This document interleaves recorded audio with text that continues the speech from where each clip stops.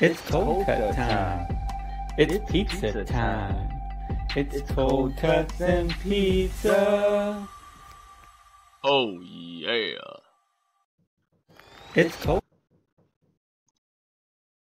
Hello and welcome back, everybody. It's your favorite cannabis people, Cold Cuts and Pizza. I'm Austin. With me again, What's up? Nick. What's up? As always, today we will be discussing some flower, some harvest, some trim, of course, and curing. But Yes, not sir. before we figure out how next weekend was. Nick, how was your weekend? Well, it sounds like you've asked me this already for some reason. I'm not really sure why, but I no, don't it know, was technical difficulties. maybe something like that. No, it was really good, man. We had a birthday party for my youngin. He's turning 1 tomorrow. Thank you for coming out for that. We really appreciate you guys coming out, you and the fam. I was able to see, you and our buddy and my friend Noah and Alan, really good friends of mine, and my brother Logan. Haven't seen them in some time, so it was really nice to get down with them and hang out. We actually ended up going out Saturday and drinking a little bit, and it's the most beer I've probably drinking in a single day the last year. And it was still like 4 or 5 beers. So, but it was That's a fun. lot. It was a good time. It was good to hang with the boys, dude. Bringing me back to the childhood, when we all used to hang out. Yeah. Man, how was your weekend, man? You do anything fun and exciting? The birthday party, that was our fun and excitement. Hell yeah. Yeah, we had a good time out there. I mentioned the lake earlier. That thing was cool. It was more of a, what did I call it? A wet. Yeah, like a wetland, like a fake, It's more like of a man-made wetlands, lake. I think. Yeah. Mhm. Yeah. I was expecting to see some alligators. Didn't see any of those though, but I didn't look too hard either. That'd been cool. You I know, bet you they're they're out around. there. I bet you they're around. Out there. Yeah. Yep. They're just waiting for everybody to leave to snatch up all the extra food. Exactly. Yeah. You I'm know, sure if they came out, people would feed them too. So. yeah, probably. And we Wild never saw people that out fall there. festival either. They charged us $5 a car, and I didn't see any fall Yeah. festival going on, man. I wonder if that guy just pocketed When all that we- money, man. He made a lot of money that weekend. When we left, we saw a bunch of people like up in the corner. I don't know what direction Okay. it was. Maybe east, Nice. like the northeast corner, maybe. Yeah. So there was But something going on. unless it was another party. Yeah. There's something. Yeah. Who knows? That's cool. It could have been a birthday. Yeah. A lot of Could have friends. I been. don't Could know. have been. That would have been a lot of Yeah. people. But hell yeah, Too dude. No, many. that's good to hear, man. I'm glad you had a good weekend. But let's roll right into the episode today. Roll in. Like Austin said, we already kind of covered from seed, clone to mother side. Today we're going to cover flowering, harvest, drying, trimming, and then your cure and storage. And we talked a lot about environmentals, obviously, because it's a very important process. That's the first thing we're going to jump into today on the flower side. So, Austin, if you want to jump into that and kind of tell us your preference, maybe at home, what you like to do, and then maybe like even on the commercial side as well, from week one to, harvest time. Yeah. Environment. It's important, people. That's all I've got to say. No, I'm just playing with you. So I think it is important. Very. I think one of the crucial parts of it, switching from veg to flower, is not immediately dropping your temperature Definitely. and your humidity just because you're going into flower. You read a Mhm. lot of things online, or you hear a lot of things watching other videos, and it'll be like, in flower it should be 70 degrees and 50% or lower humidity, which isn't wrong, but that doesn't mean like immediately. So like as soon as you flip, to your 12-12, doesn't mean drop everything. Right. You should You're talking carry over transitional. You're talking transition like the season, maybe. Like this change of a season. There you go. Right. It's not all of a sudden Well, I mean, in Winter. Georgia, sometimes it is, but it's most of the time the season is pretty gradual, right? So you want to kind of Yes. mimic, I mean, it's God's plant, dude. So, you gotta mimic that season change, and that's exactly kind of what you're getting at. What's up, Cody Lodi Yes. and Compost? Just shout out there, Hello, both of you. but yeah. So you're talking like transition. Like, what do you like? What kind of humidity are you talking like, and stuff like that in early flower? Obviously, you said transition. I guess you could carry over like beds. Yeah. When would you? So I guess let me ask you this question: when would you start to transition into more of a flowering environment? Um, Usually about week 4, I'm in a more of a flowering environment. Oh yeah. Like I could, because I go in at 78 degrees, which isn't hot. It's not cold. Actually, I've recently started going in at 80. I liked 80 a little bit better than the Hmm. 78, but that's very recent, so I don't know if I'm doing Not that sure how yet. you But like that. Yeah. so anyway, 78, 80, but it's 2 degrees. But Hmm. so now I'm only dropping 2 degrees a week. But so if I'm starting at 78, I'm going 76 in week 2, 74 in week 3, and then I hold that for a couple weeks. Hmm. And then about week 4, midweek 4, or even sometimes week 5 is then I'll drop it down to 72. And now I'm in more of a colder environment. 74 is still, pretty cold, but 76. Yeah, definitely. There's probably a lot of people that veg in 76. Right. And what's your reasoning Um, behind the, if you don't mind me asking, like of going to 2 degrees, a week? Why do you like to do that? um, I don't necessarily have a reason other than I just don't want to go from 78 to 72. Gotcha. You don't Like want to shot. You it's don't want to a put that extra stressor yeah, I don't on want to top of it. yeah. I got you. Yeah, because I don't feel like I really need to, because at night the temperature is still dropping at night in Hmm. in my grow. Right. So it's still going probably 10 degrees lower at night. So they're still getting that like seasonal change feeling. And I'm just gradually dropping the temperature, because really the temperature doesn't just drop overnight. Some places it does, but I mean for a long amount of time. Like you don't have like a whole week that all of a sudden it's 60 degrees during the day. I mean, Right. Especially in the obviously there's summertime, like, or even like yeah, early, like end of summer, like, one thing like in Oregon, outdoor, you can't really control the environment, obviously. So you have to get really right. hardy and strong genetics, because even if it's 90 degrees, 95 degrees during the day, it's going to be 50, 60 degrees at night. And it gets very Hmm. cold. Like all the literature that I've read is like 10 degrees. You want to go, if you're flowering during the day, like indoor at 78 degrees, your nighttime temperatures are no more than 10 degrees lower, so 68 degrees, right? So Right. that's kind of what they Right. say. So no, yeah, that's on point and everything. It's outdoor. Obviously, you can't like really control that environment very well. Exactly. So unless you're China, dude, and then you can make it rain whenever, you know. Yeah. Um, That'll be us soon, probably. but yeah, so like For sure. kind of just talking about environmentals, especially like on the IPM side, he's lowering his temperature. And as you have more bud mass and more leaf material, which we'll get to, talking about defoliating and everything, Mhm. your humidity is going to rise. And with that lower temperature too, you want to be careful of mold or fungus or anything like that, because the fungus is among us, and we known Fungus. that for There's a a ton of while, fungus. you know.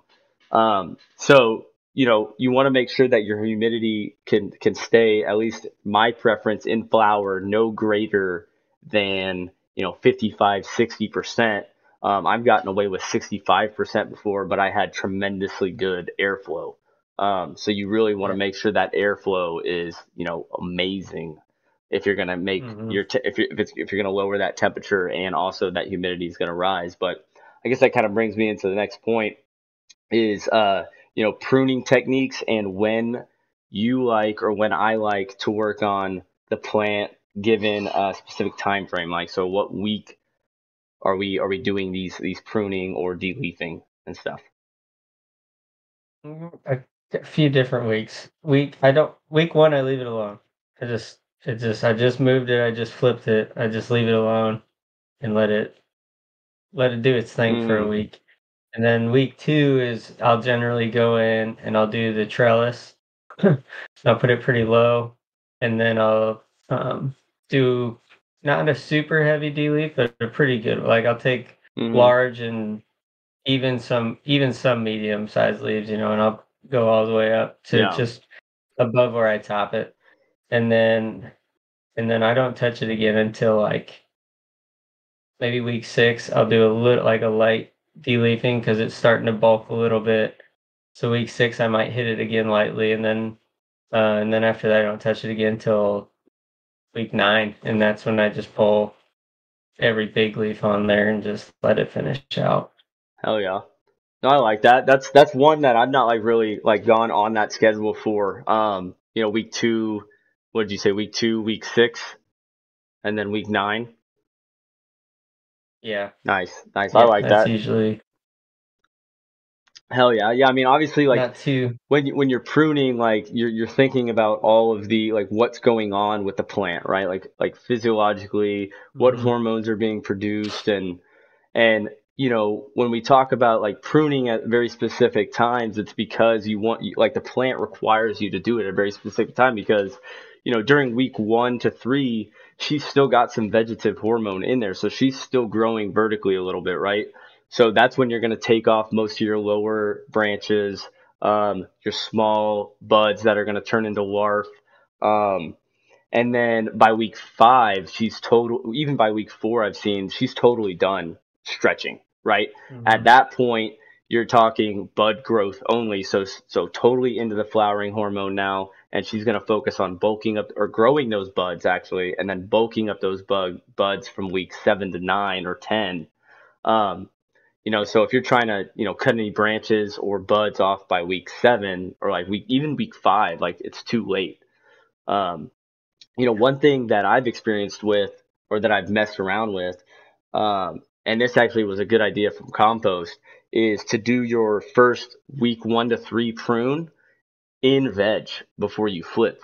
So you do it a few days before you Okay. flip, like 3 days is what I did. That way, when she flips the flower, that's a pretty stressful transition. You've already done Mhm.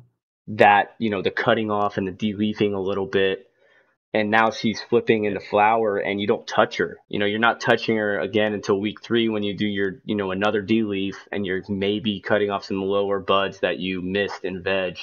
And obviously it Right. really helps like to know the strain, right? To know the genetic. If you don't know the genetic, you're Oh, not that sure. Yeah, go ahead. speaking of that Al Pacino that I just grew, I probably only de-leafed that thing one time in flower. Wow. Honestly, like That's crazy. I de-leafed it like once in veg, and then I did it because I didn't even do it week 2 in flower for that one because it wasn't like Just didn't like it was just require it. Yeah. perfect. The biomass on it was just perfect, and I was like, well, I don't, week. It was either week 4 or week 6. I don't remember. I just picked a few bigger ones just because they were blocking light for some fan leaves under it. So, Exactly. and that was it. After that, I let that thing go all the way until harvest, and That's I awesome. I didn't mean, pluck like, any until I harvested. Yeah, yeah, it was people great. love those strains specifically, like not Al Papi like specifically, but like strains that require very minimal work, for a commercial. You're not going to Yeah. want. We grew this Mac one. They say it was like from Capulator, which I don't know if it was or not because you can only get cuts of the Mac one. I mean, I'm sure it was. If they Mhm. said it was, but it's that dude. The nodal spacing was so tight that like growing that thing, even in veg when we were working on it as a mother, was unbelievably challenging. It was so um like it required so much work. So like as a commercial grower, you're going to look at that and be like, well, maybe like we don't want to, grow something that challenging, right? Yeah, Obviously, like a yeah, it's a challenge is lot of good, but work. like at the end of the day, like you've got numbers to hit and you labor numbers, right, and stuff like that. Um, so yeah, no, I mean, I just thought that was You interesting. breed some of that work out. Yeah.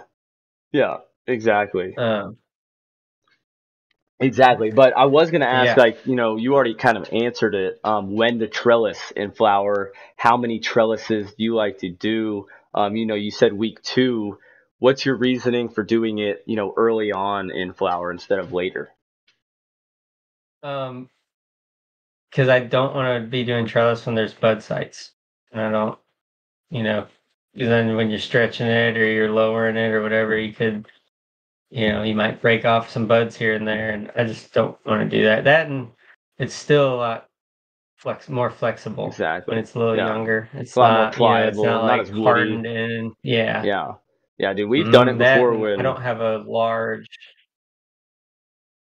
The audio is doing the thing. I don't have a large space, so that's another reason I do it. Just otherwise, I'd be working way up here. So when they're yeah, young, I just go almost. Honestly, I almost go all the way to the top, and they're going they're going, pretty vertical. But yeah. yeah, I wouldn't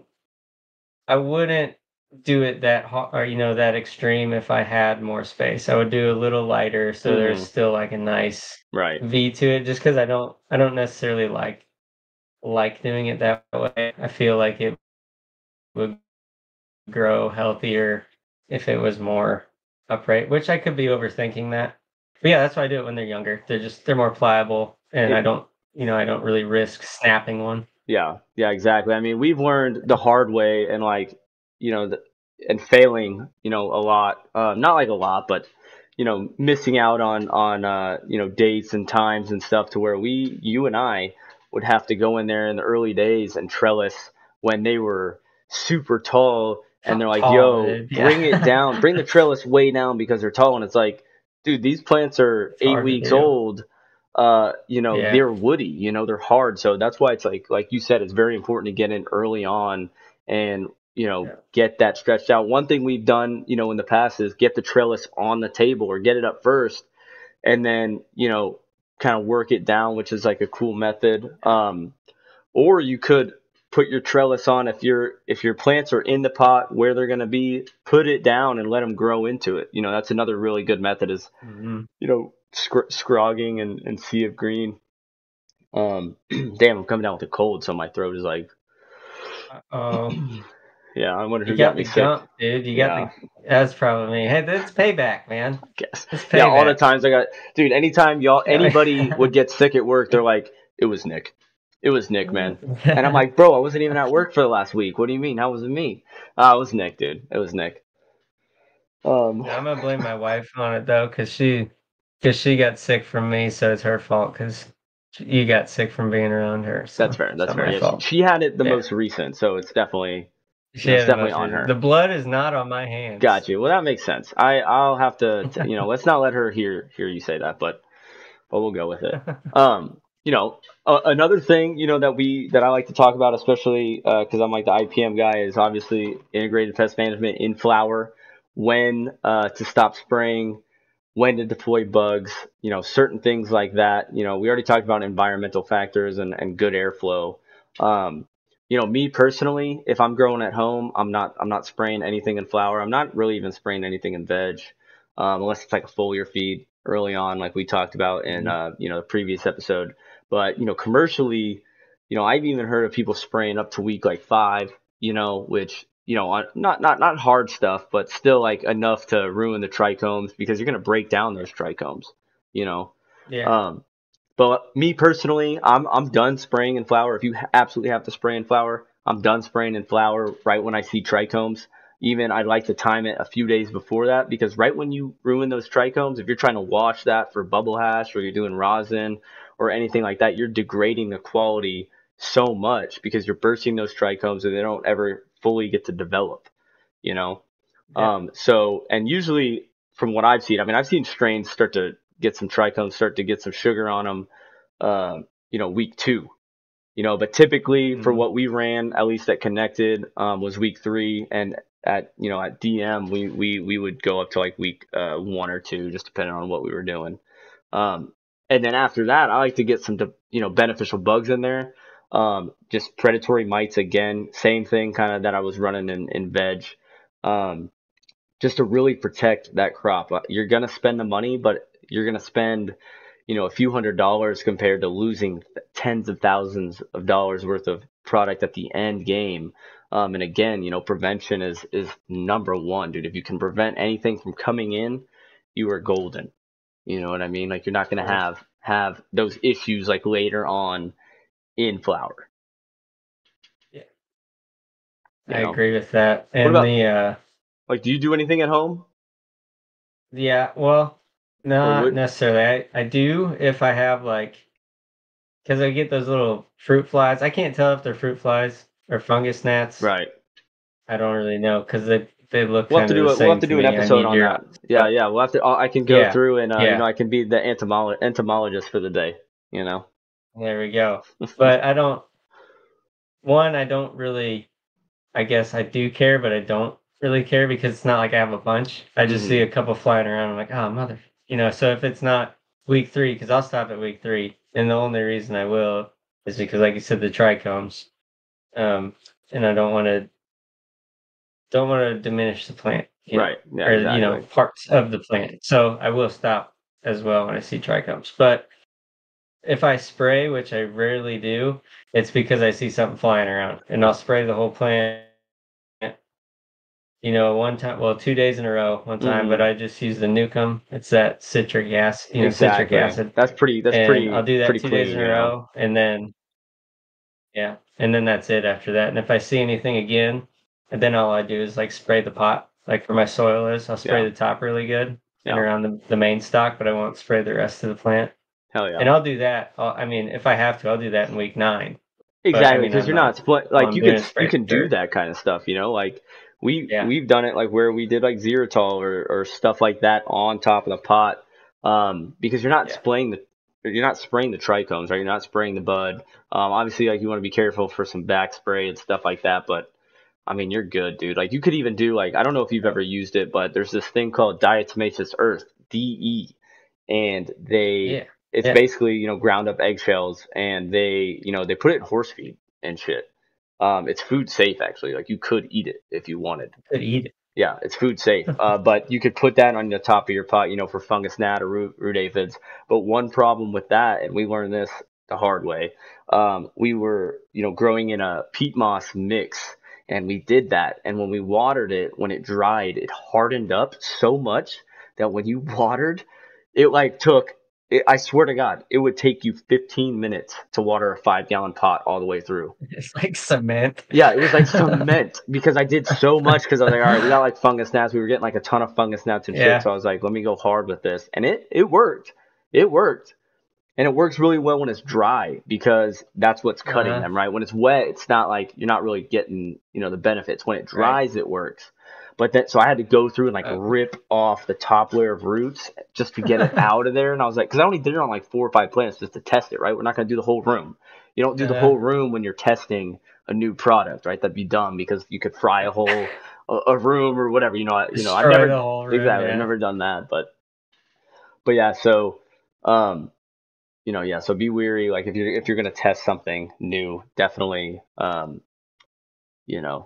do a select few, right? Maybe random throughout the room. That way it's a proper test.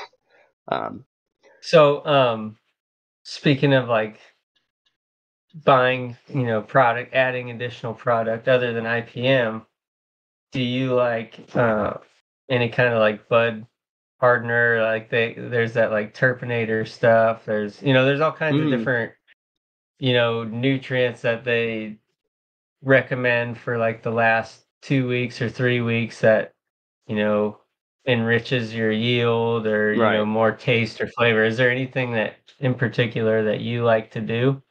So we ran a few different things at DM, and we definitely liked some product from where was it? Advanced Nutrient. It was it was fine, but basically what it is it's a hardener is what you call it, or I used or Athena Ag has one as well. The Jungle Boys, the guys that made that.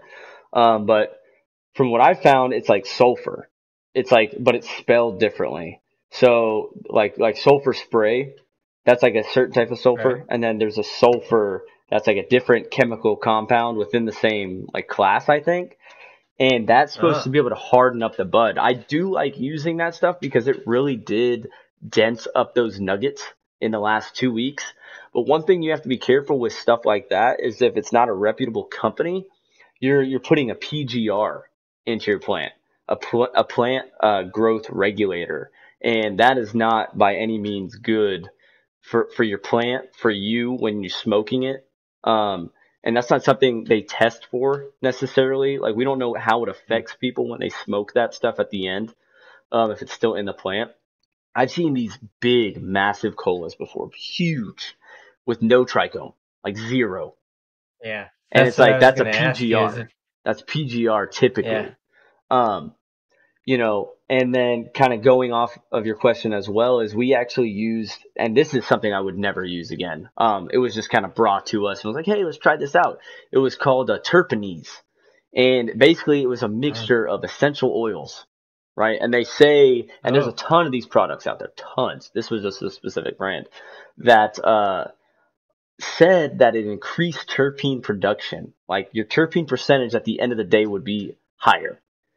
That is not the case with this stuff. It's growing your weed well. Just grow your weed really well, dial in your specific genetics, and you're gonna produce the absolute best flower that you can without something like that, right? Right.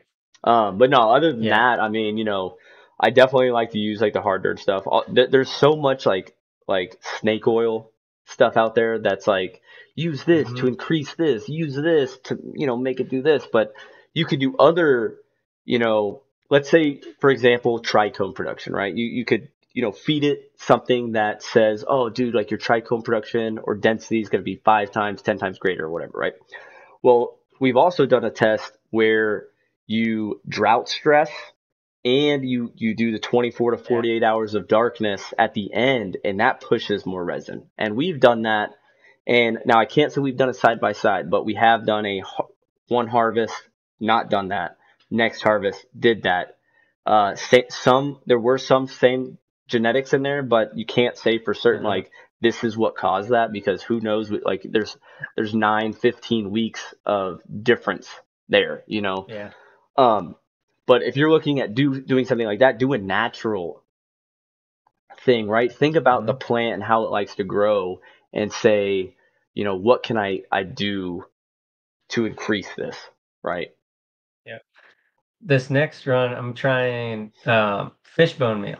I heard that Yeah. fishbone meal is supposed to help I've used enhance like like the like stuff aroma. called like fish shit before, and it's like good nitrogen. It's Yeah. rich in nitrogen. You know what I It's mean? called Yeah, it's called fish fish shit. shit. Literally, that's the brand. And Nice. it's like a fish like floating around. No, that'd be cool. Yeah, you'll have to Yeah, do that's like a, maybe a side by side, or if you, I mean, it doesn't really matter, but that way you can kind of know, what you're liking. mhm. Yeah, I was wondering about that. And also, do you notice like when you use the hardener, did you like the bud was like maybe thicker, like heavier, maybe denser, maybe the structure was better, but do you feel like you lost any you know terpenes off of that, or I, like percentage off of it? I wouldn't say no. No. And I Okay. can't really tell you though either because again, like, when you ask these kind of questions, there's a lot of different variables happening. So it's like unless like we Right. did, and I like to be a man of science when it comes to like weed and stuff. So I like to, if I'm gonna be able to give you a definitive answer, I would have to say we did test that like for this reason. Like we tested Right. this to see the difference between trichome production, kind of like last episode, like where we did a side by side with the 5 gallon and the 10 gallon, and then we saw Hmm. results with the Hmm. 10 gallon. Um, I like just what's the word I'm looking for? Like just visually. So it's Visual. Yeah. you know, and it's my experience. I would say that depending on how you use it or what you use, like you're not going to see like a detriment or anything like that. Like at least from what I've seen, Right. like Okay. it was this because Yeah. we ran a lot of the same genetics, the same like a lot. So as we started to dial it in every harvest, we started to get better and better, but we were still using the same products. And terpenes were better, THC was better. You know what I mean? Like the Right. flower itself looked better. So It, So yeah. So if that Well, answers your just question a little bit. yeah, yeah, it does.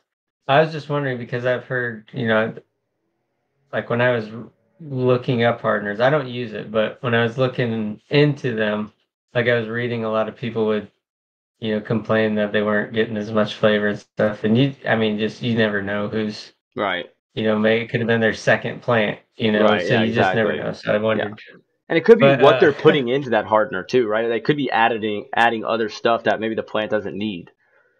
So it's very yeah, important to see yeah, what actual nutrients are you getting it, because it's not just going to be hardener and like it's a magical thing. It's like it's going to be an element that the right, plant requires, yeah, like nitrogen, phosphorus, or potassium, or a hmm micronutrient. So, you know, fishbone meal. yeah. Um, do you flush? Are you Do a you want? flusher? Okay, all right. Are you a flusher? So I've done it both ways now at this point. I Uh-huh. was taught, coming up in the cannabis scene, I was taught to flush. I was taught to flush in what's up, Savvy Sav 12. I don't know who that is, but what up, what up? I was Oh, taught hello. to flush. We would do a Uh-huh. week 9 flush, and all we would do is oh, Abel, what's up, brother? What's up, my boy, Abel Sama? What's up, dude? Um, sorry, let me answer your question.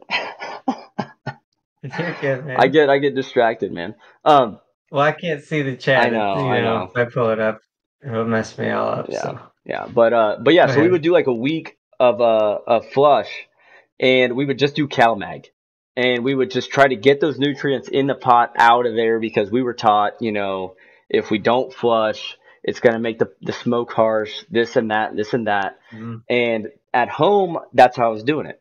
And then I started to experience, at home a little bit, because I could. I wasn't being told to what to do, or I could, like, if I messed up at home, it wasn't like I messed up, 200 plants.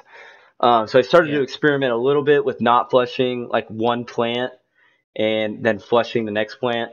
Didn't really see a difference. And then, I went to Connected, and they're like, we're feeding all the way through. Like, we are not going to flush. We actually aren't Hmm. going to do straight water at all throughout the flower process, Yeah. unless the EC gets above what? What was it, a 3.5 or 3.3. 3.3? 3.3 is what it's supposed to be. Yeah. And which to me, that was like, all right, dude, like if your EC starting to rise, you need a flush. Like you got to get that out of there. But not Mhm. flushing before harvest was new to me, at least on a commercial scale. Um, so, who's to say there's not a lot of scientific evidence out there to say, at least peer reviewed, like literally from like, stuff like that. Knowing what I know now, if I was to grow at home again, I'd probably feed all the way through. They say Yeah. you can get 15% more yield if you feed all the way through, from stuff that I've read, but again, it's not necessarily correct. I mean, the crazy thing is there's this one time I read this magazine, and it was like to flush or not to flush, right? And it was a whole Right. study done on not flushing. They were like, do not flush, feed until you harvest. And I was like, damn, like they have some really good points here. Like they have a lot of good information here. Like sounds legit, right? And then at the very end, it was like this study was published by like some grow company that makes nutrients. And I was like, well, this is biased. This whole case study is biased. Oh, You see what I'm yeah. saying? And I was like, how am Yeah. I supposed to believe Yep. anything you just said when this whole study was funded by a nutrient company? Might be true. It might be Yeah, it's not. like, how am I supposed to You don't know? know. Because it wasn't an Yeah. unbiased case study, you know? Right. Yeah. Um, but anyways, enough like what I like to do. What do you like to do? Like, what's your preference? What have you learned like throughout your, stuff?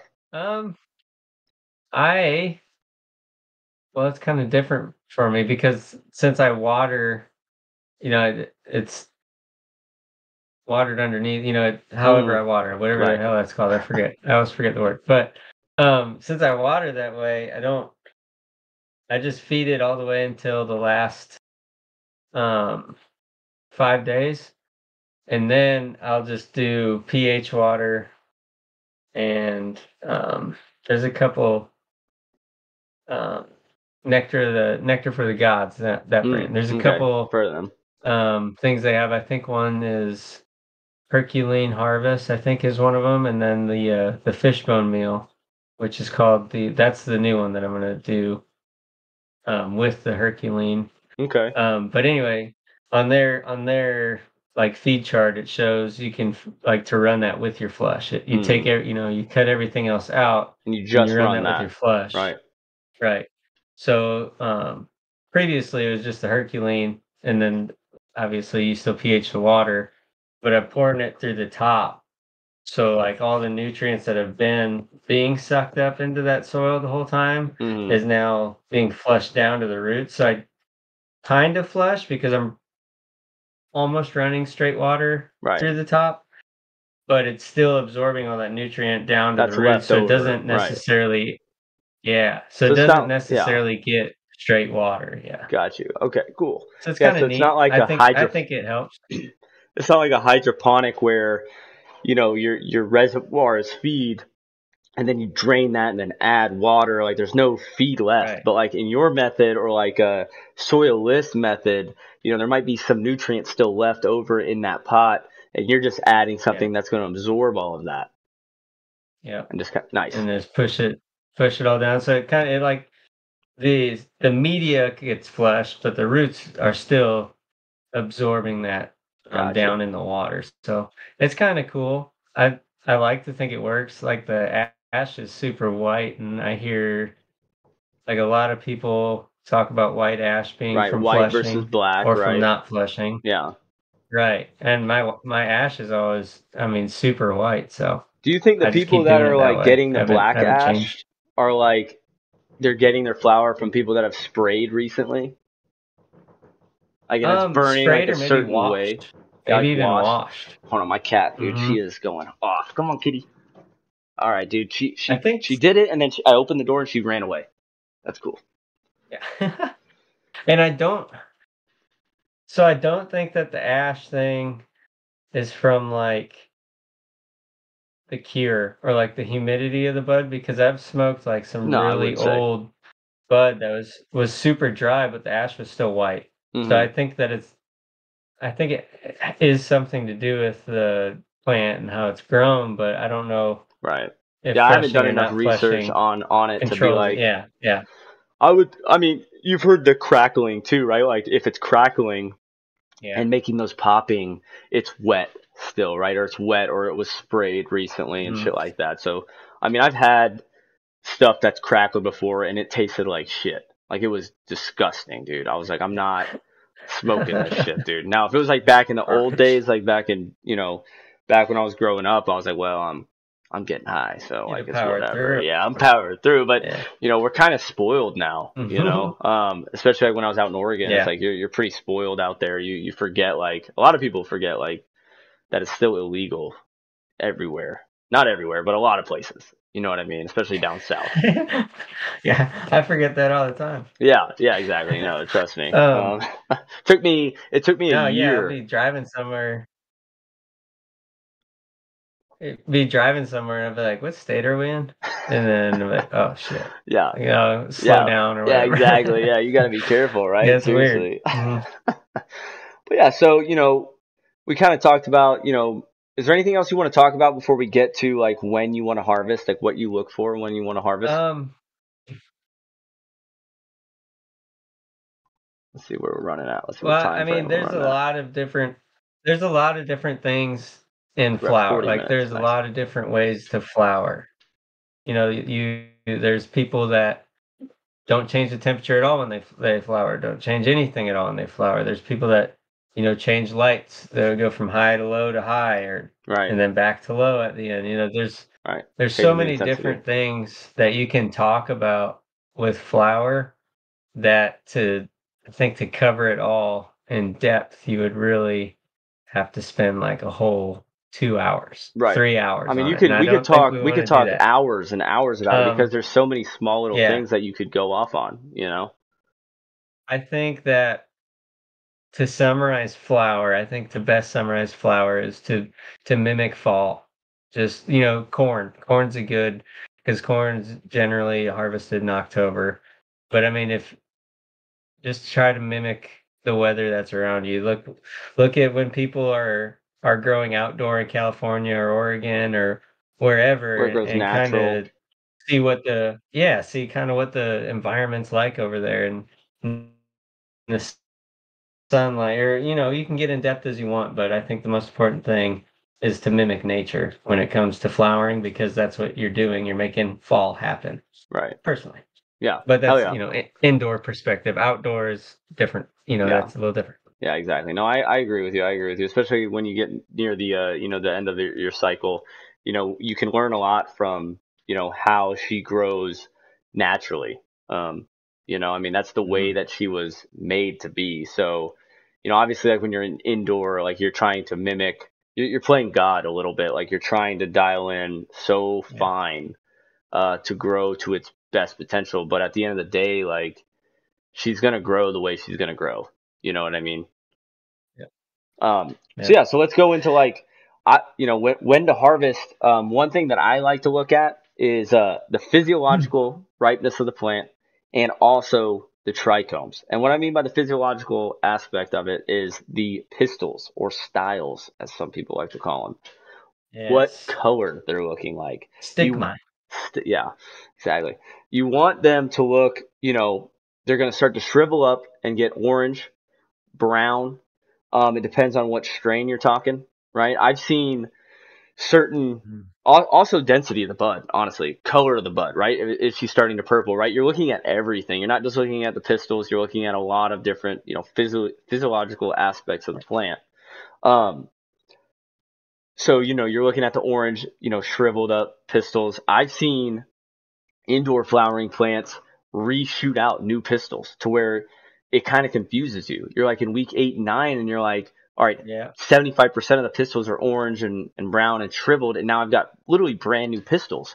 And my thinking behind that is like one last ditch effort to catch some pollen, because that's how she catches the pollen. You know what I mean? Yeah. Um, Yeah. and that's kind of what I like to look for. On the trichome side, I like to get my magnifying glass. I have this cool like little pocket magnifying glass that's got a flashlight on it that I would pull out. And the more cloudy your trichomes are, the more ripe your plant is in terms of that, and the higher THC that it's produced at that point, right? I personally like to go for 90% cloudy. Now you're gonna have some clear in there. It's never gonna be all cloudy. And then I like to get some amber in there, 5%, maybe 10%, depending on what I'm looking for. What about you, Austin? Like, what do you like to look for, like in terms of trichomes, or even you could talk about physiological aspects of it as well. Uh, yeah. Trichomes. I don't necessarily go off my trichomes as much, but that's also because I don't have I'm not a patient guy. So I have one of those ring inspection, Right. Yeah, jeweler's magnifying loop. glasses with the little light on it. Yeah, jeweler's thing.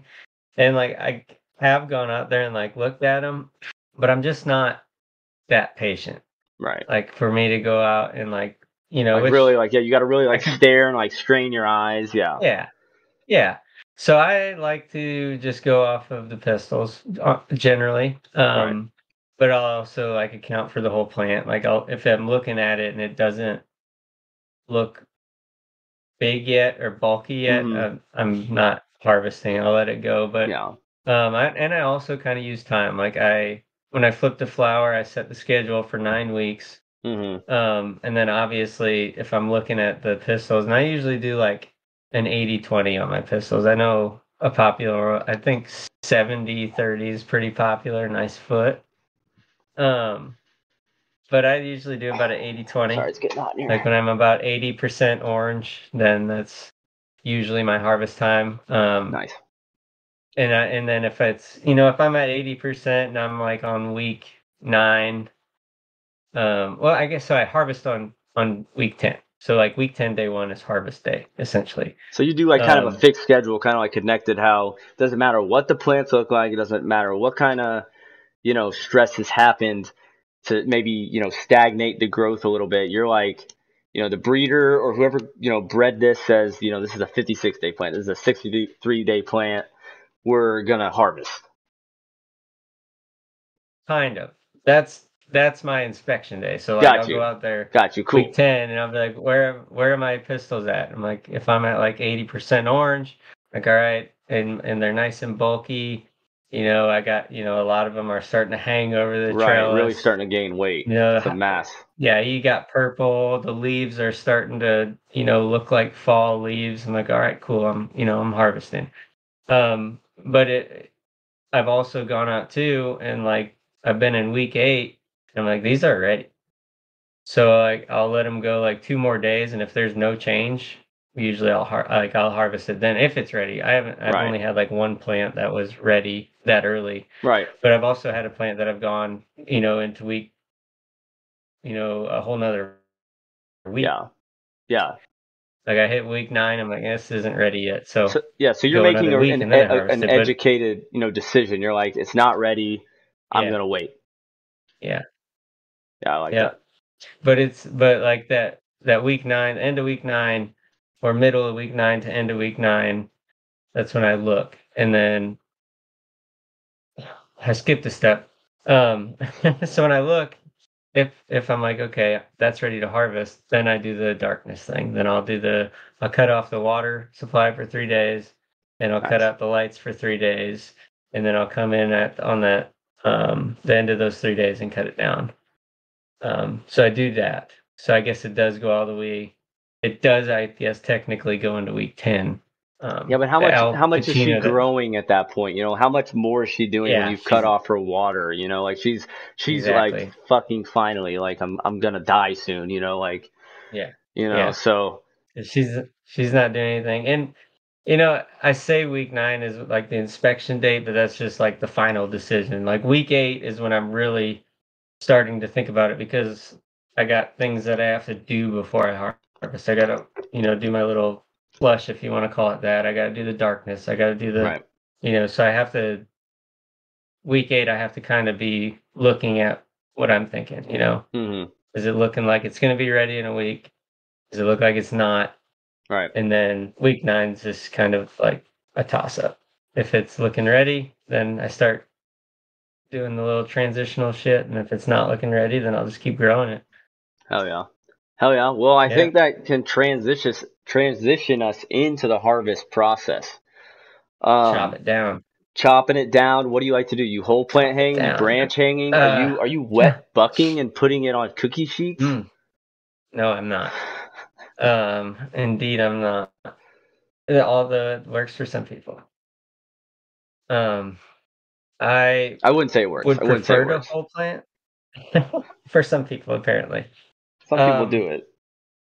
Some people do it. I like to do whole plant, but I don't have, unless I can dry it in my tent, which I usually can't.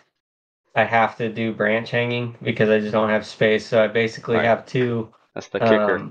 I have these 2, like those heavy duty totes. Yeah, the black totes. I know what you're talking about. Those black and yellows. Yeah.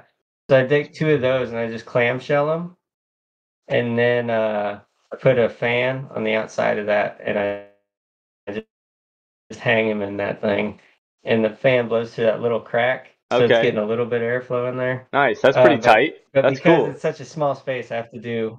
Yeah, but you make do with what you have. Clothes hanger. Yeah, exactly. But I would prefer to cut the whole thing and hang it like that. I pick every leaf I can after I harvest, just because that's just a home for mold.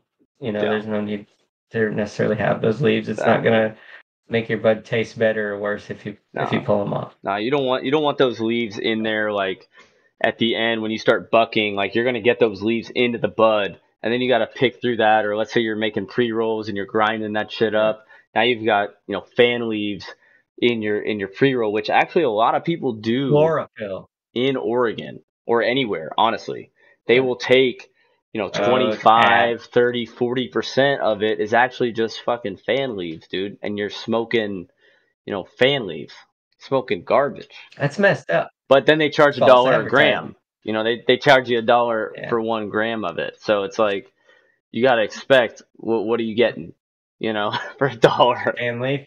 Yeah. That fan leaf special.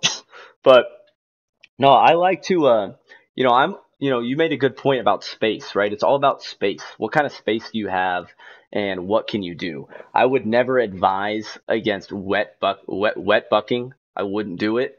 I've seen people wet buck and heard of people wet bucking and putting on these little cookie sheets that then go into like a little proofer type thing that they dry in 2 to 3 days, and you're burning, or you're off gassing your terpenes way too fast. Like your terpenes are done, dude. Like you're gonna have garbage weed.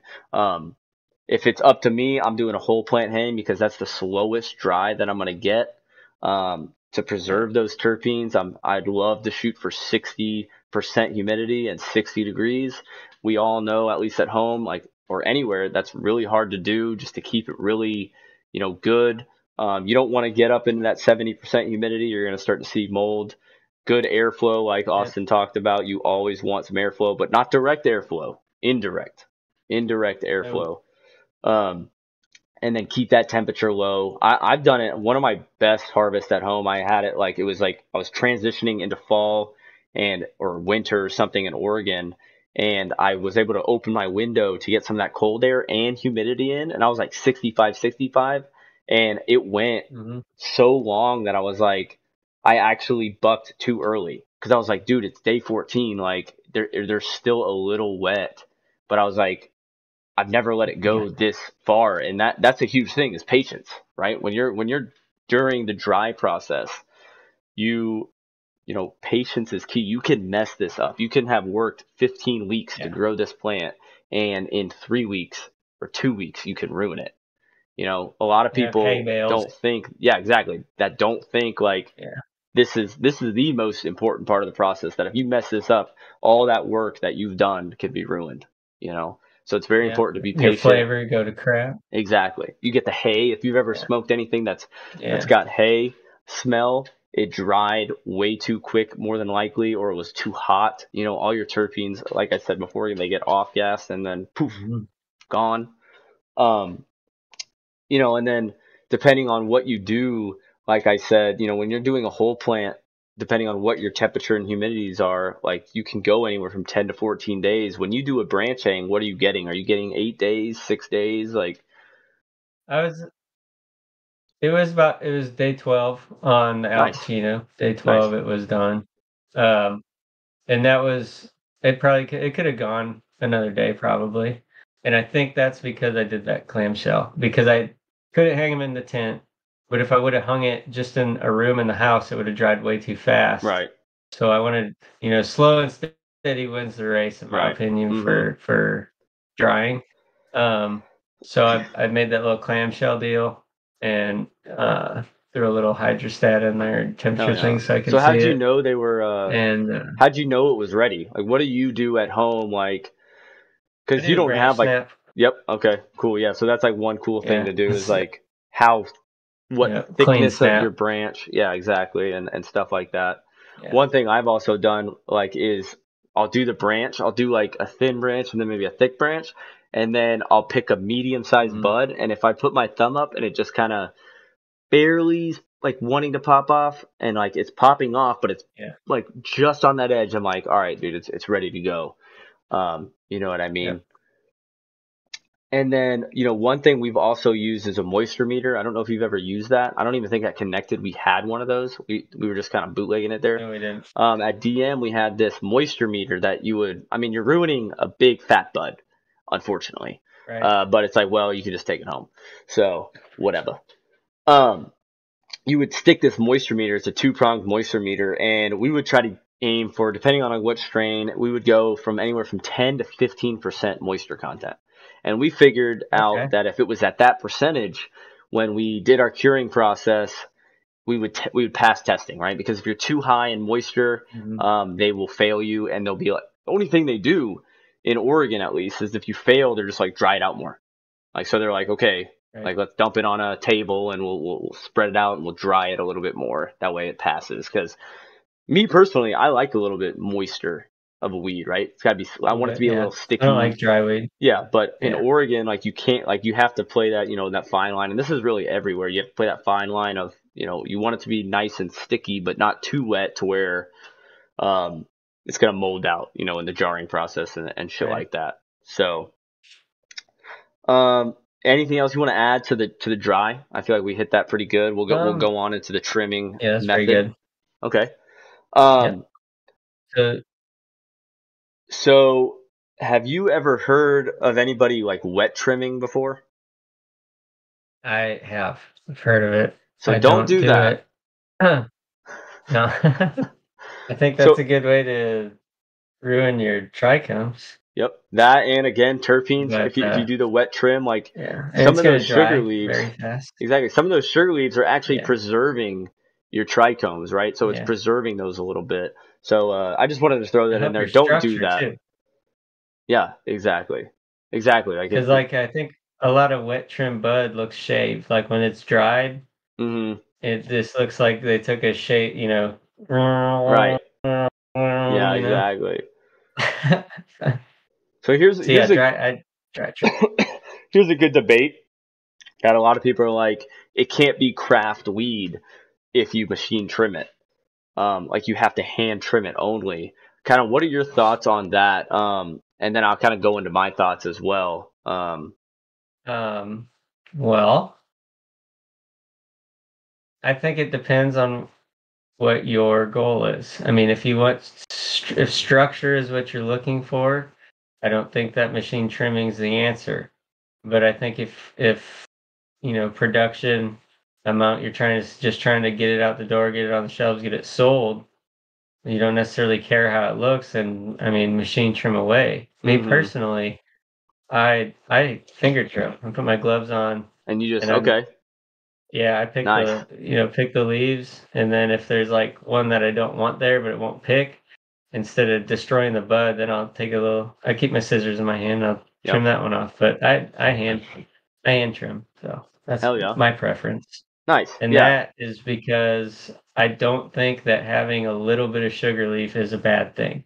That's trichome, baby. That's gonna get you high. You got a lot of trichomes on them. It's sugar leaf. That's why they call it sugar leaf, because the trichomes on it. Hey, what's a sugar leaf? Yeah, exactly. Yeah, that's an assistant manager for you, huh? Yeah, it's a throwback.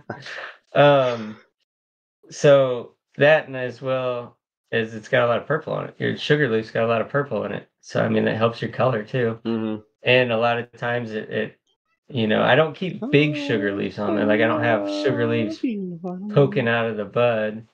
But like the really small curled sugar leaves, I keep those on there, and the ones that kind of build the structure, I keep those.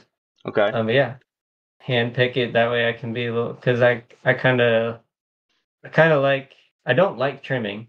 I don't know if there's anyone that likes trimming. You gotta be a special person to love trimming. Exactly. Especially once you do it for 8 hours a day. That would be not my lifestyle. Yeah. But if I'm gonna do it, I'm gonna try to make it look good. So that's why I do it with my hands. I can, instead of taking a scissors and just trimming away, I might be accidentally shaving off, shaving it, or I might be taking off structure. When I'm using my fingers, I'm just getting all the dry, crap out of there, and then I go through and kind of pretty it up. That's hell yeah. I like to spend some time with it. I like that. That's definitely like more of an older school way of doing it, but doing it fast as well. Yeah. So like that, I think that's cool that you do that, because there's a lot of people that I've met like back in Oregon that would do it that way. They would do it real quick with their thumb, and it would just come off. Like if you're gonna have a little bit of sugar leaf on there, it's good. If you're trying to sell it, bag appeal is like a huge thing, and I think it's important to make sure the bud looks good. I've done it both ways. I've done it at home, just strictly scissors, which I, again, like I said, and like you said, you have to be a special person to like trimming. But when it's your own, it's a little bit different. You're like, dude, I grew this. Like, I'm going to fucking make this nug like look like the best nug in the world. But like at DM specifically, it was just me and 2 other guys. And when we're busting out a 90-pound room and it's just us 3 to trim, you got to throw in the machine trim there a little bit. And one thing that I did like that we did there was we did such a mini like trim on it that it was so fast that if like I've seen it before where you do a machine trim and like you said, it looks like you shaved it or the top got ripped off and it's like this really like weird, like smooth, like it doesn't look natural. Like there's no leaves on it. It doesn't look good. It looks processed. You know what I mean? And we've run It's into like the problem. black market stuff. Yeah, Black market. That's just weed. like rocks. It literally looks like a rock. If you dropped it, it would make like it would make a thump. You know? Clunk. Yeah. Yeah, it looks like exactly. a rock, dude. You know, and we ran into the problem before where if we had a denser nug that was heavier and we didn't run it through fast enough, we had some nugs like do that. But I think there's a balance there when you're working with that much product and that little labor that if you're trying to sell it, you're trying to get rid of it, you kind of have no choice. And you can still make it look good, right? Like you still make it look good and stuff.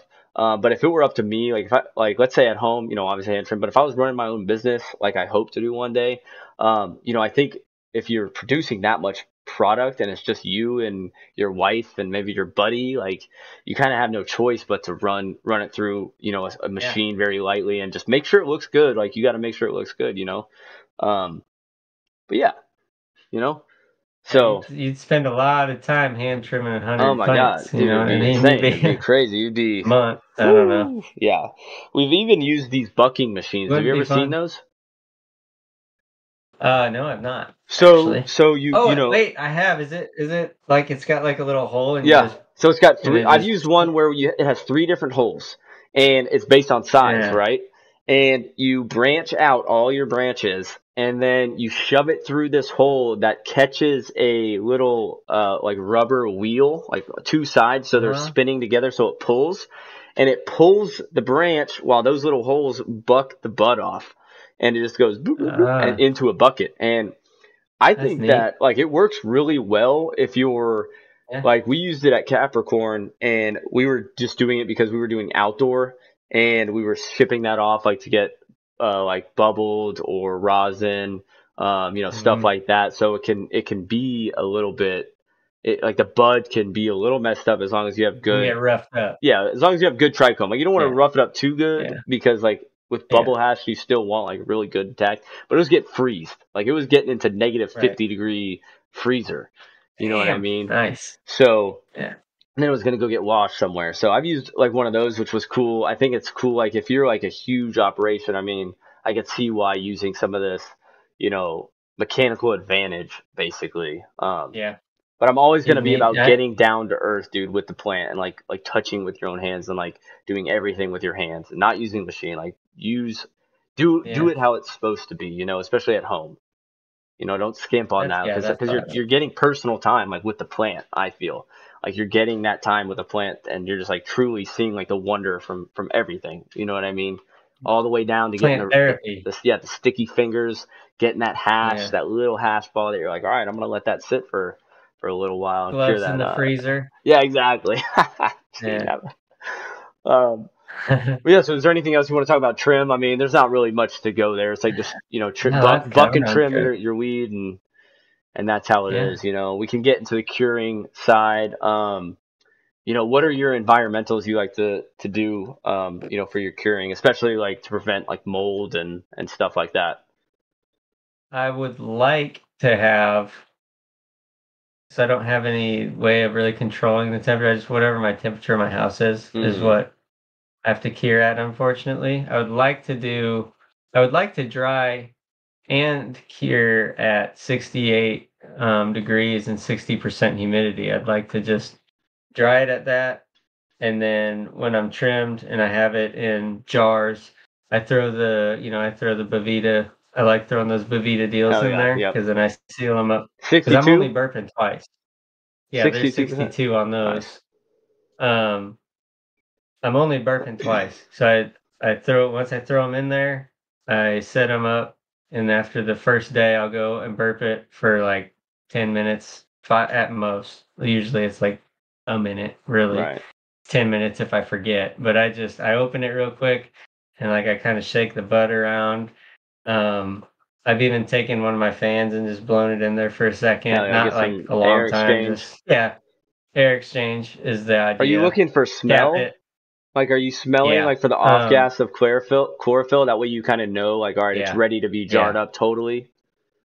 Exactly. So like usually like after the second time of burping it, like I'll go back like a third day. So I'll do it the first time, and then after the first one, I'll set it for 2 days, and then after 2 days, I'll do the same exact thing, and then I'll set it for 2 more days, and then I'll go smell it on the 2 days after that. I'll smell it, and most of the time, I'm not smelling like any plant matter, Right. chlorophyll, whatever. So I'm like, all right, cool. The lid goes back on, and I put those up for a week, and then after a week, they obviously stay in the jar, but after that week, you're done You're kind of like curing. good to go. Yeah. Yeah. Hell yeah. That's the way I prefer. My house only goes down to like 74. So unfortunately, like when I dry and when I cure, I lose. I lose quite a bit of smell, like a lot of Yeah. nose. I do lose a lot of nose because when I first hang them, like, damn, this is smelling really good, but yeah, it is what it is. It gets It's hot. what I got right now. It gets but hot. Yeah, There's a like little you hotter. said, I'd there's like not a to do lot that you can 68. do. Because when I have, um, I've used the tent in the past to dry, like before I was trying to cycle. Um, and when I did it in the tent, I had it at 68 and 60, and I love that. It didn't lose like a lot of like the nose was still there, which the nose is still there, the way it is now, but you don't really get it until once you grind it. Is once I grind it, then it's strong. Like Right. Yeah. Then you the can smell really, is all you're there. breaking all that up, It's Yeah, but I would like to be, I feel that 68, if I could keep it at 68 and 60, I'd have a lot better results. Yeah. Just in curing. Definitely. No, I'd love to one of these days like be able to afford like a casket almost like a humidor, but a big like it'd be like a dresser like where you would put clothes, of some really good wood. Like I've heard of people curing and drying in like little wood caskets like that, and supposedly it brings out like flavor, certain stuff like that, and obviously you can control the humidity and temperature really well. That's what they do with cigars. Yeah, exactly. No, exactly. So yeah. No, yeah. So like for me, if I'm gonna be curing like at home, what I would do is, like Austin said, you're kind of it's not it's not like a puzzle piece, right? It's not like a ingredient thing. Like it's gonna be different for each person, each environment where you're actually at, and each strain because all those are gonna dry a little and cure a little bit differently. But really, the main focus is to smell for that chlorophyll to make sure you're getting that good air exchange. I would do 3 days in a row. I would open it. So I'd open it for, depending on how long, shut it. Next day, 24 hours later, open it for a little bit. Third day, open it for a little bit. And then I would go anywhere from 2 to 4 days without opening it. And I would continue this process while also kind of going up each day for about 2 weeks. Just to make sure I'm getting air exchange. And I'm also smelling that off gas. And like you said, once you stop smelling that and you really start to smell the flavor of the bud, you can jar it up and it's good to go. Make sure your temperature and humidity is right. Really, your temperature is going to be whatever it is. It's your humidity that you want to be careful of. So be careful with that because your curing process, you can mold out if you're too high, right? Like you said, you like 60%. I throw a 62%er in there too. One thing that neither of us mentions yet is bud to air ratio. I like to do 75% and 25%, maybe 80%. I'm not filling it up too high, and then I'll also turn my jar sideways so I have more surface area. So that way that bud, it's all of that bud's touching a little bit of nothing. You know what I mean? What do you like to do? Are you like in that 75%, as well, or? Yeah. So I learned that the hard way. I guess nothing bad happened. I just I had to keep burping this jar. I was like, why is this fucking thing still it was too full? Yeah, it is because I put it all the way, not all the way to the lid, but all the way to where it bevels to the lid part, Yeah. And so there wasn't enough air, in there. Yeah. So I was burping this thing for like a week and a half probably, and I was like, why is it like, still what the hell is going on? Fucking stink. So then I just left the lid off for like a whole day, and then the next day it just smelled dry, and I was like, motherfucker. Like, fuck. So Yeah. So I Hey. learned that the hard way. Yeah, But now, failure is a great teacher, man. yeah. I don't know. I guess I don't know. I usually put I leave about that much at the top. I leave it so I can shake the jar. Right, And if move I'm it around a shaking little it, I bit. can get it. Yeah, I can get Yeah. all of it to circulate. If I Nice. can't get it all to circulate, then I take some more out. Right. So it's important, like, That's don't do too generally- little and don't do too much, right? You need to find that balance to where your humidity is good and you've got enough air in there and everything. So yeah, no, exactly. That's like you said, you had to learn that the hard way. And I'm sure a lot of other people have as well, Yeah. So Yeah, and I was so excited to smoke it too, but every time and I was still smoking it, but it was so wet. Yeah. And it was clogging up my grinder. And It's then when getting your grinder stuck. Yeah. Yeah, I didn't dry that one very well either, so it was like a double whammy. Yeah. But but you still smoked it. Yeah, exactly. I mean, it's still still yours. At the end of the day, turned out good. That was, what that was? That was the that Durban Poison. Actually. And that was good too. And that was good, and it smelled really good, dude. Yeah. It was that classic Durban smell, dude. And I was like, wow, like this, like just smelling it was like, I was like it woke me up a little bit. Like you could, I was like smelling salts a little bit, like not that smell of the smelling salts, but the effect of like smelling those terpenes, Yeah. It was, if it was, that was an airier bud. And if it wasn't, I bet it would have molded out just because I had those jars packed so tight. Right. But I think the reason that it kept the flavor is because I finally, after like a week and a half, I finally realized it's because I have too much in here. Right. So then I split it up, and then, it kind of saved it. And that's probably really the only reason that it had flavor still. But I did leave it uncapped for like a day and then came back and it smelled dry and I was worried. Some people, this is an old school way of doing things. And this is like something my mentor taught me is, now it doesn't work very well, but if you over dry your weed, you can stick it in or you can lay it out on a table and you can mist it with water. And then you put it back into he's trying to hydrate and you put it back into the jar. Now you got to be very careful, obviously, because that's a very easy way of molding your bud out. Yes. But he said, I'm not doing that. Like, that's a very old school way of doing things. Like, if we over dry weed, we fucked up. Like, we're not going to try to do that because it's going to fuck shit up. But I've also heard, and this is a little bit of a better way, orange peels.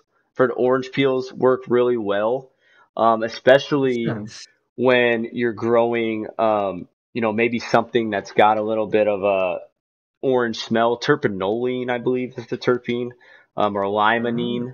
You could use an orange peel and put it in there. And number one, it's going to hydrate it a little bit. It's going to act as a Bovita pack a little bit. And two, they say it can kind of make that bud a little bit aromatic. Infuse?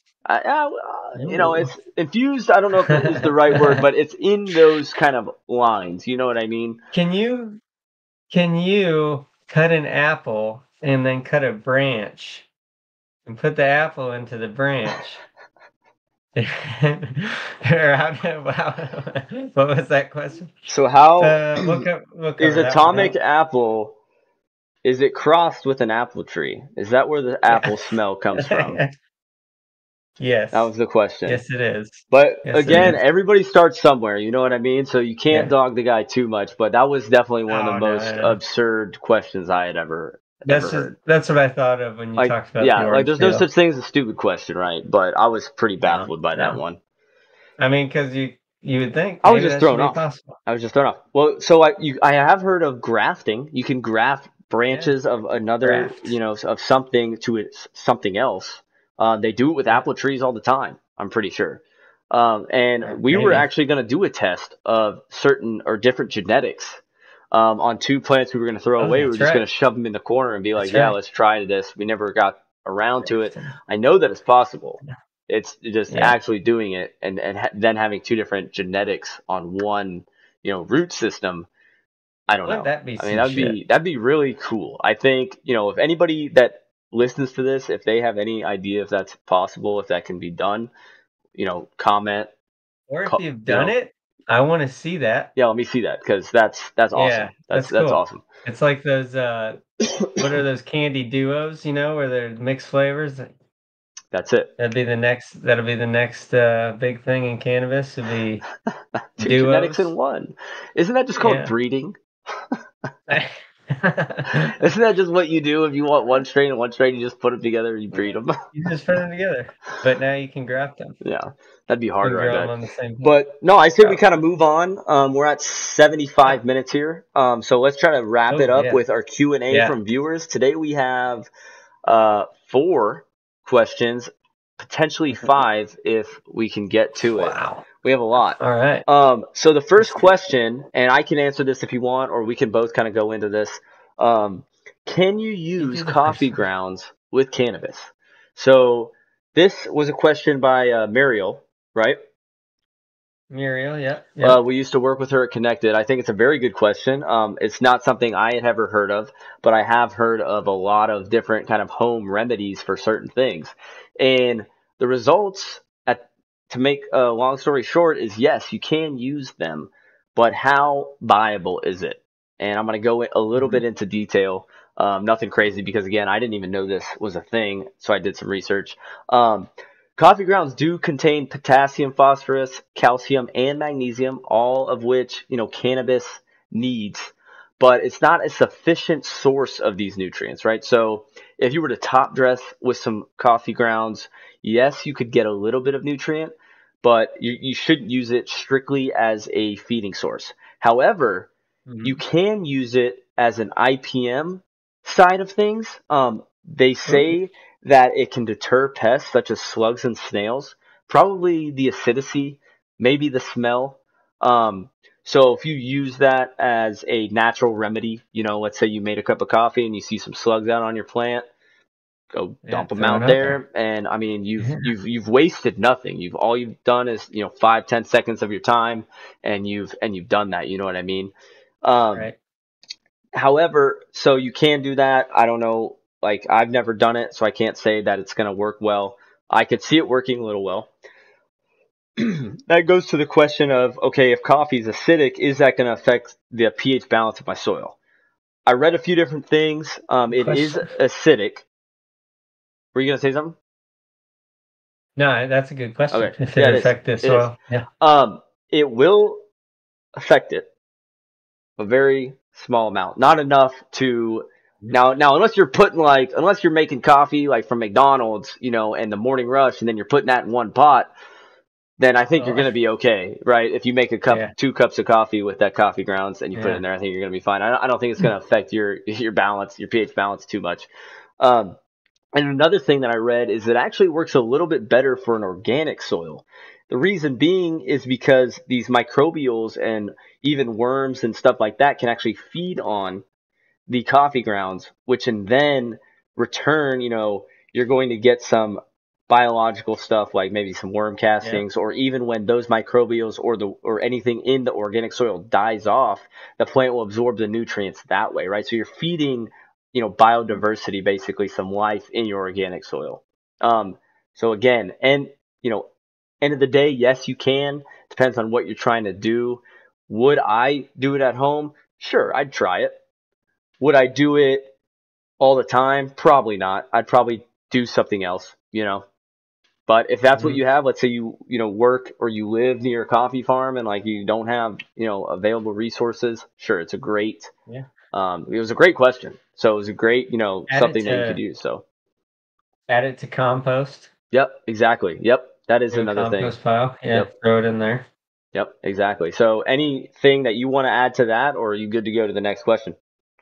You answered that. That's a good one. Hell yeah, thanks, brother. Good. Thanks, Mariel. Thanks for that question. Yes, that was a good question, Mariel. All right, so another question, I'll let you take over this, Austin, is an equipment list for home grow. So if you're starting to, you're just starting out and you're not sure where to start, what should you get? What should you do? Well, I think first, before you get anything, make sure you have a space. Space is important. I would say at least 4x4 preference, but any space that you think is good for however big you want to grow it. I think 3 square foot is a pretty good area for one plant. Right. That's what I had, 2 was a square 3x3. foot. 2 square foot, you'll still get by. It'll be just fine. 1 square foot, you're pushing it a little bit at 1 square foot. But if you have at least 2 square foot per plant, preferably 3, and however many plants you're going to grow, but you're going to need a space, and you're going to need a space that allows for, total darkness, uninterrupted light. Because when you get to your flower, when you get to your 12-12, that's going to be important. So once you get your space and you decide where you're going to grow, whether it's going to be a tent, a shed, your basement, whatever you're growing in, I think as far as must-haves, really a fan and a light and a space that's, like I said, uninterrupted from light if you don't want light in there. That is as far as like you need to have. That's really all you need to have. But there is environmental factors. So like if your basement's super humid or your shed is super humid, you're going to need a dehumidifier. If it's super hot or super cold wherever you're growing, you're either going to need an AC unit or a heater or both. Like for example, I have fans, AC, dehumidifier, all kinds of crap. Just because it's outside.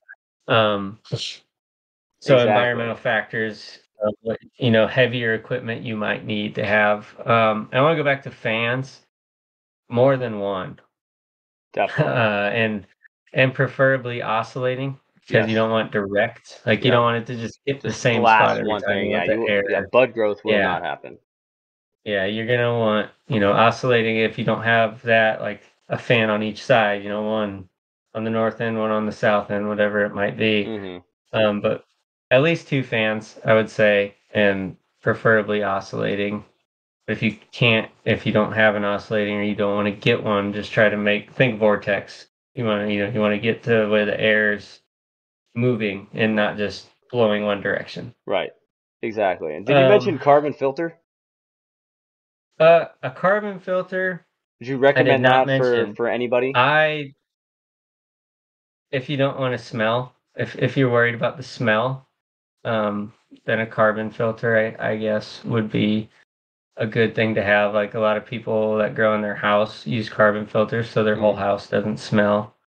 I personally don't, just because I don't really care what it smells like around my house or in my house. To an extent, I don't want my house to smell like dirty socks. You know what I mean? Right. But yeah, you're gonna need that. So anything to get your environment right. AC, dehumidifier, fans, all that. Light. I would focus a lot of money on your light. Get a good light. If you don't have a good light, you're not gonna have a good product, in my opinion. You'll still be able to grow it, but there's really crappy lights out there. If your light costs you $50, you're probably not gonna have very good bud at the end of your grow, and you're gonna be wondering what you did wrong, and it's probably nothing. Your light's just probably not sufficient for what you're doing. So good light. The bulk of your money, like you're saying, you want to, if you only have X amount of money, make a decent amount of that budget to be towards your light, because that is very important. I would run like multiple fans and a really nice light before I would run a cheap light and an AC unit, for example. Like I would run a higher temperature with a lot of fans to be able to have a decent light. Right. For example. Yeah. Other things, there's so many things that you can buy for home grow. It depends how you're trying to do it. If you're going to hand water, if you're going to run irrigation, if you're going to run CO2, then you're going to need, all of those things. Irrigation requires, a timer. CO2 requires not a timer, but what's it called? Like help me out here. Like a controller? A controller, thank you. You're going to need something that can read the CO2 in your environment and knows when to, put it in there and when not to. Or if you're just going to use CO2 bags, that's something you can do. Yeah. But as far as what you need, it's really not a lot. Water, CO2, and light that's what photosynthesis needs. Hell yeah. No, I So think that's good. I think you covered a lot. I I think that's a think, good starting point. yeah, And I think one thing I might nutrients do, if you're going to feed. yep.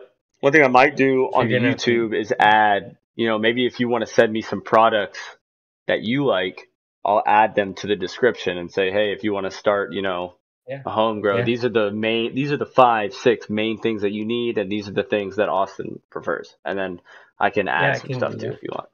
Um, Yeah, but yeah, that answers that question, I yes it believe. does. Yes it does. Unless you got anything else. And that was from Noah. Thank you, Noah, for that question. We appreciate it. We really like doing these, and we're gonna hopefully continue to get some. So let's keep going. The Yep. next one is from. Let me double check so I don't butcher the name. This one is from Kayla Kirk 17, and her question is, "What's your advice to someone wanting to get into this field?" And if you want, Austin, I can kind of go over. I can kind of say my piece, and then you can say your piece because you and I kind of started at the same, not knowing anything. Mhm. Not knowing Yeah. anything. So I'll go ahead, and then you can kind of your personal experiences and everything. But obviously, like the first step is find which state you're wanting to work in. If you're in a legal state, you've already beaten half the battle, right? Like you're ready to go, depending on what state you're in and where you live. In the South, there's slim picking out here, even if you're in a legal state. So know where you want to go. Next one, as obvious as it is, you can't go into it like you could in the old days. Go into the shop and ask for the manager and ask for a resume. So hop online, start searching, do your research, right? Research is important for this. Look on LinkedIn, look on Indeed, look on Snagajob, look on Monster, look wherever you need to look for what companies are hiring within the state that you're living in. And even if they're not hiring, figure out what companies are in your state and figure out how to get in contact with them. Go to their contact page, find somebody on LinkedIn that works for them and reach out. Find an email, do whatever you need to do to connect with these people. Connecting with people and knowing people is a huge part in this industry, and it can get you very far if you know the right people. And besides like all that, like I said, Austin and I, we didn't really know a lot, but knowing some stuff, or Austin did know. He knew stuff before he came in. I was impressed with the knowledge that he had. Now, he had never worked commercially, but he did know his stuff, which to me, I was like, damn, dude, this guy knows what he's talking about. He's got some stuff to learn, but that's why he's here. He's here to learn this side of the commercial space. I started commercial and then, did some home grow out in Oregon. But just learn, research, read literature, talk to people, go on forums, scavenge the forums. A lot of people forget that there's a lot of good forums out there. I'll shout out Bean Basement. They're really good. It was created by Capulator. I'm sure a lot of you have heard of Capulator.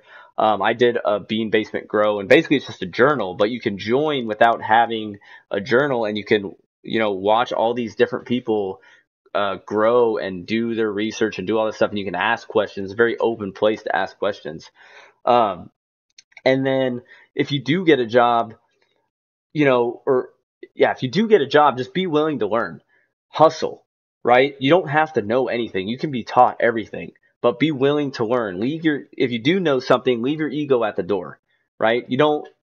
One way is not the right way, right? Every place is going to grow differently, and you need to learn to adapt, right? Even if it's not the way you would do it. And that's what makes a good grower, is learning all these different ways. And maybe you know what's better, maybe you don't, but just be willing to do it how they want, unfortunately. You know what I mean? But leave that ego at the door, and work hard. You know what I mean? I've seen a lot of people succeed in this industry not knowing anything, but they're grind. They're hard workers and they work hard and that to me stands out more. You know what I mean? Yeah. And then let's see, what else did I get here?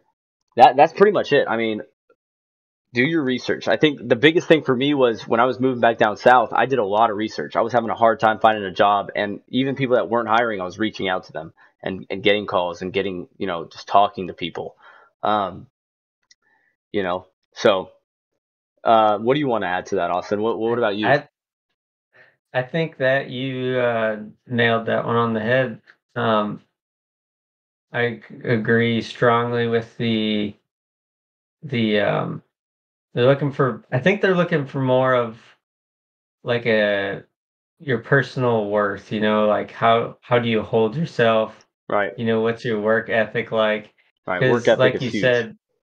like you said, they can teach you. Because if you're working at a farm for 5 years, at a different farm, that's great, and they're gonna like that. They're gonna appreciate that. But they could be doing something completely different, in which they're gonna almost have to reteach you their Right. method. It's their They're not cheeseburger. gonna. Right. It's their cheeseburger. It's their pig on their farm. Yeah. Whatever you want to call it. Right. But I think that one of the main things that they look for is this person going to work hard? Is this person going to do what I ask them to do? They're not necessarily looking for you if you know everything or not. They don't care if you know everything. Obviously, they want you to have plant knowledge in general, but you can't, as like a cannabis company, you can't necessarily expect everybody that's going to apply has been in cannabis because it's not everywhere. Right. There's a lot of places that can't grow it or it's very, minimal. So they're not necessarily expecting people that know everything. So if you don't know a lot about it, that's fine. Yeah. Just be Don't willing to don't let know. that deter you. Yeah, be Yeah. willing to learn, show some effort. Maybe when you're in your interview, be like, I've never grown it. I've never been in a grow, but, I've been reading this about it. I've been, researching about this. If they have a good feel for you as a person and that you're actually wanting to know and learn and you're wanting to work, you got a good shot at getting a job. If you're somebody that's, well, I've been growing for 10 years, and this is the only way to do it. This is the only method that works. This is what, this is how, if you're telling them how to do it, they probably don't want you. Yeah. They want somebody that's going to be open to what they're going to instill in their business, whatever it is. Exactly. So also with that, if you're wanting to go somewhere to grow a specific way, don't go. If you want to grow indoor, don't apply outdoor because you're not going to like it. Or if you're wanting to work outdoor, don't apply indoor because because it's two different worlds. Yeah. So you also have to keep that in mind. If you're the type of person that is set in a certain way, don't go somewhere thinking you're going to change everything they do because you're not. Yeah. That's not going to happen. No. Not with already an established, company. Yeah. I mean, they're definitely, most of them are probably open to trying things and testing things and seeing if it works, but because they need to have an open mind too. Like, even though you're going to work for them, like a good grower, like I said, they leave their ego at the door. They are willing to learn new things or be willing to be wrong, right? It's not their way or the highway. Like if you have not, like, a good grower is going to respect and know when another grower is saying good shit. You know what I mean? And they're like, damn, like, you know what I mean? So you don't want to work for somebody like that necessarily either. Yeah. Know your worth. Know what you're worth and play that role. If you know what you're capable of, then do what you're capable of and show your employer that you're capable of it. But if they're not willing to listen and they're not willing to work with you, that might not be somewhere you want to be. Yeah. But definitely the openness, I think, is one of the biggest things in the field, just because there's so many different places. Doing different things, so you got to be open-minded and flexible. That's the word I'm looking for. Yeah. You got to be someone that can be flexible. Yeah. Hell yeah. Cool. Well, I think we answered that question. Thanks, Kayla, for that. We appreciate the question. Let's see. I'm going to share my screen with Austin here. And this is not really a cannabis related question. But it is from, let me see. Tell me when you can see that here. I'm loading 2 purple squares. Okay. You can probably start. All right. So it's me with a bowl cut. That was the picture I used for the question. And we have 2 questions actually that are not cannabis related here. And one question, and this is from Cody. Did you at least get to pick the color of the bowl? Yes, I did actually, and it was Eagles green. Fly, Eagles, fly. Eagles green. Nice. Another I one. had a bowl cut back in the day as well. Did you? I need to see that shit. Yeah. Let's compare, actually. Actually, I could probably run and grab a picture really quick. If you have it, go for it. I'll answer the next question here. All right. Don't take more than 30 seconds though. All right. So the next question this is from Danny. Yo, bro, who cut your hair like that? Well, it was probably our mother. So you can thank our mother for that. She probably put the colander on my head herself. And then we do have one more question that we will get to here in 1 second when Austin gets back. Let's see if he found it. I'm back. Let's see this fucking thing. Did you find it? Oh yeah. Give me 1 sec. Yours. Hold up. All right, go for it. Let me see this shit. You're ready. There you go. There's Dude. handsome little me with a little junior bowl cut. Yes. Yo, your oldest looks almost exactly like you. Yeah, he does look a lot. He looks a lot like you, dude. That's crazy. Yeah, no, we're bowl cut gang, dude. We would have gotten made fun of together on the playground. So that's right. No, dude, that was the style back then. I think that was probably I had to be like, it was probably 99. Bowl cut or not, I was still kicking ass in tetherball, elementary school, 4th grade. Get on my level. Hell yeah. All right, so we'll go on to the next question here. This episode actually went a lot longer than I thought it was going to. Yeah, we're gonna get this last question, and then we'll wrap things up. This is from Compost Malone. What nutrient lines have you guys tried, and what's your favorite? Yeah, that's a good question. So do you want me to go first, or do you want to go first? I'll go first. Get it? My favorite is House and Garden. But I have a new favorite, I think, and that would be Nectar for the Gods. I've been kind of using both. I've been using both. I like the House and Garden, but I don't want to necessarily use the synthetic all the time or the heavy salt, Mm-hmm. But I do really like it. I've had really good luck with it. So I still use it, but what I like to do is I like to use that in flour when I'm using my irrigation system. Because Nectar for the Gods is I don't know if they're 100% organic, but if they're not, they're pretty damn close to 100% That's cool, organic. Yeah, I like that. I think they are full organic. But anyway, it stinks. So I don't like to run it through my irrigation because then I got to clean it all the time, and I don't have the that's best how you know it's good cleaning. shit though, when it smells kind of funky, Yeah, I don't have the best setup for cleaning, so that's why I don't use it in flour right now. But I think in the future, when I do have, the setup I want, I'll probably only use Nectar for the Gods because I have really, I've ran a full run with them, and it was comparable, if not better, to when I was just using House and Garden. So House and Garden and Nectar for the Gods is my preference. Hell yeah. No, that's cool, man. No, I like that Nectar the Gods. Like, I've never used it, but I have heard good things about it, especially because it's more organic. So you're giving a little bit more natural. It's not as hard on the earth and the environment, like when it runs off. So, but yeah, no, it's cool. So I've used a few different things. I've used Advanced Nutrients. I've used House and Garden before. I've used Heavy 16. Let's see what else I've used, and then I've used Athena Ag. And then I've also done dry salts. I mean, we did bulk salts at Connected and at Capricorn. My preference, my favorite growing at home or just growing, let's say just synthetic, like that liquid would have to be Athena. I really grew to like them at home, and it was relatively cheap, and it got me really good results.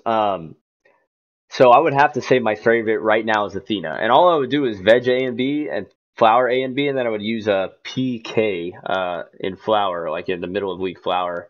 And I used their CalMag, I think, which was cool. But yeah, relatively cheap.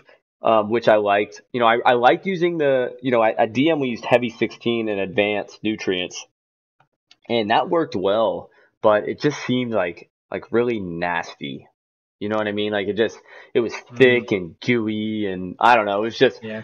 it's pretty, obviously it's like synthetic, so you're going to get that. But at the end of the day, like if I was doing commercial, I'd probably do like raw salts, or I'd like to try to do like organic. I mean, at the end of the day, my goal, like for my farm, would to learn organic soil and run soil, and really, and do that, like be, have solar power, have a wind farm, have, all these things that could, because growing cannabis, it's not very good for the environment. Sustaining. Yeah. Like you use a lot of water, which is not good. Like you take up a lot of water. If you're using synthetic, a lot of that's running off into the ditch somewhere. If you're spraying pesticide. So the more organic that we can be, using biological bugs, using good fungus that's not going to be bad for the environment, and then using everything that the earth has provided you, worms, fish bone meal, all this other stuff. Yeah. To make, just to make it to where we're leaving a better, earth for our kids, basically. Carbon footprint. Yep. But, that's kind of mine. So thank you, Compost, for that. We really appreciate it. We love answering y'all's questions. Is there anything else that you kind of wanted to go over before we head out, or? I think that wraps up the whole seed to harvest. Yeah, exactly. No, dude, great. I mean, it took us 3 episodes, but we did it. Imagine sitting down for like a 5-hour podcast, dude. Like that would have been fucking. Whoo! It would have been. Yeah, that would have been crazy. How long it would have been. Exactly. It would have been about 5 hours. I've been in here sweating. Yeah, I would have been naked probably doing this podcast. Well, maybe we should redo it. Oh shoot, maybe that'll be a special podcast. Maybe that'll be episode 69 or something. That'll be the X-rated one. You won't be able to see it on YouTube. Yeah, that'll be on another site. That won't be on YouTube. That'll be on something else. But no, we really appreciate anybody that listens to this, anybody that comes out. If you guys have any questions that you want us to answer for the next episode, please don't hesitate to comment.